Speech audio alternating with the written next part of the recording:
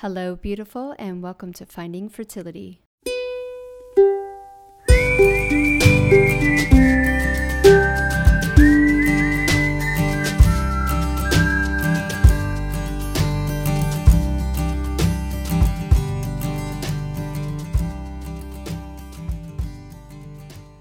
Welcome back to another Closer Today. I'm your host, Monica Cox, and I help you get through the BS of infertility, one inspirational clip at a time. Now, today on the podcast, we have Dr. Joe Dispenza. Now, if you have been following me for a while, you know one of my mentors through my fertility health journey unknowingly was a guy called Sean Croxton. He has a podcast now called The Quote of the Day, and this is where this portion of the podcast I took the inspiration.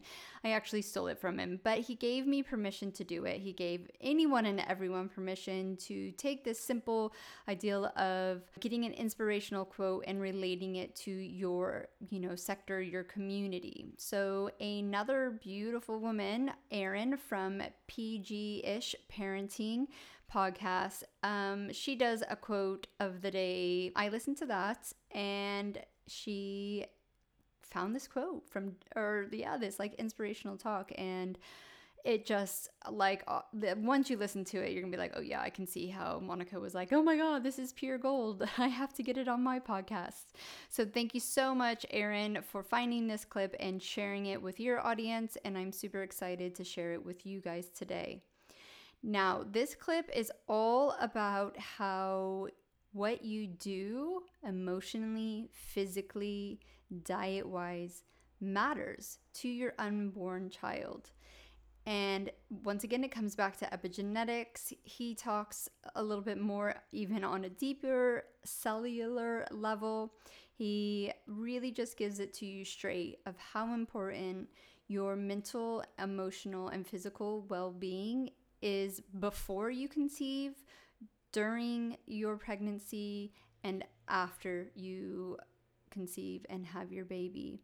You guys know this is right up my alley, and I really hope, especially during these times, that we can all step back.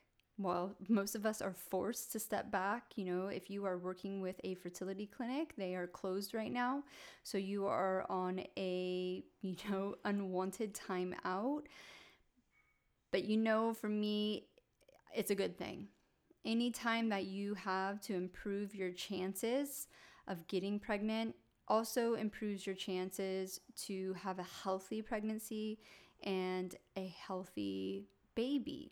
Also, because of these times, I've opened up some new services for you guys. If you have not checked them out, please go over to www.findingfertility.co. Go to the coaching areas. There actually is a TTC and Beyond forum board that I've created, and this gives you a really hands-on way to get coaching from myself without having to do really big commitments or actually pay what you might consider a big price tag as well. So you can sign up month to month, and it is unlimited service on there. You can ask as many questions as you want. I'm also going to be doing 2 live Q&As over the month to help and support you even more. Just answer those niggly questions. What should I be doing? I have this issue. What's your best advice? Getting someone to maybe even just look at your situation with fresh eyes and say, hey, look, this is an issue. I know maybe no one else has pointed it out for you, but that matters. So that's what the forum boards are all about. Obviously, it's not a live forum board. I'm not at beck and call for 24/7 for you guys, but I am very hands-on and respond to everyone on there. If you've been doing the free 10-day challenges, you already have free access for a few weeks. So get on there, get the support you need and deserve. You'll also notice on the coaching page that I offer 2 new services. One is called a Kickstart Coaching, and one is Functional Testing Coaching. Now, these services are the core of what I do during my 8-week coaching service. This is the big bulk of the work. So you really invest in yourself. You fill in a bunch of forms. Every client that I've ever had has told me how exhausting these forms are, and I've actually filled them in myself. And I stress the importance of how important they are, because it guides me to really get down to the root cause of what's happening in your body and why your fertility is off track. So go over to the website, have a good look in the coaching area, and see if there's a service that you can take advantage of right now while you are waiting for your clinics to reopen and feel like you've been put on hold. Being put on hold might be the best opportunity for you to increase your chances of getting and staying pregnant. So without further ado, let's get to the clip from Dr. Joe Dispenza. We know as a scientific fact now that the sperm and the egg gather information from both donors moments to hours before conception, and that the emotion that both parents are experiencing tend to cast the first genetic die.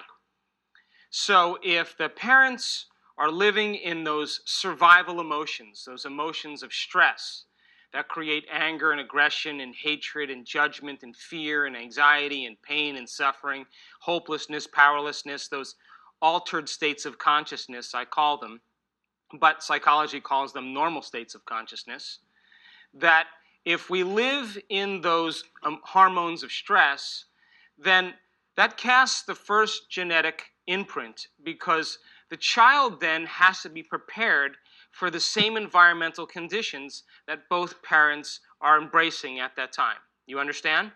So as they experience their environment, and the end product of every experience in the environment is called an emotion, then the emotion tends to imprint into what's called the haploid cells, the sperm and the egg. And that's actually called genomic imprinting. So what is then, conceived in the flesh is born of the flesh.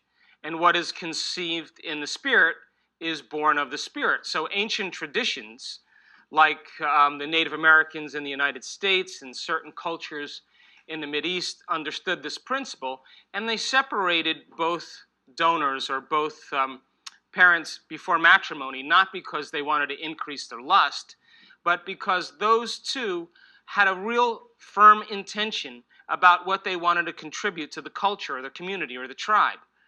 And so they began to look at the emotions that limited them, the emotions that kept them lost in confusion or anger, and they fasted from their emotions.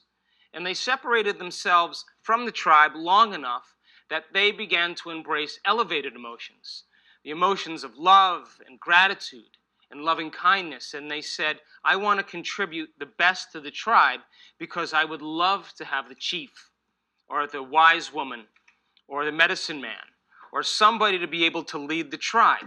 And so when they consummated their love, they did it with an intention to propagate a species for evolution. How many people understand? Yes? So then, in the consummation of their love, then, it wasn't 1 and 1 is 2, which is how survival emotions work. It was 2 is 1. And so it was a lot of giving, and that kind of embracing of love allowed the child to begin to get the first genetic impression as the organism began to develop in utero.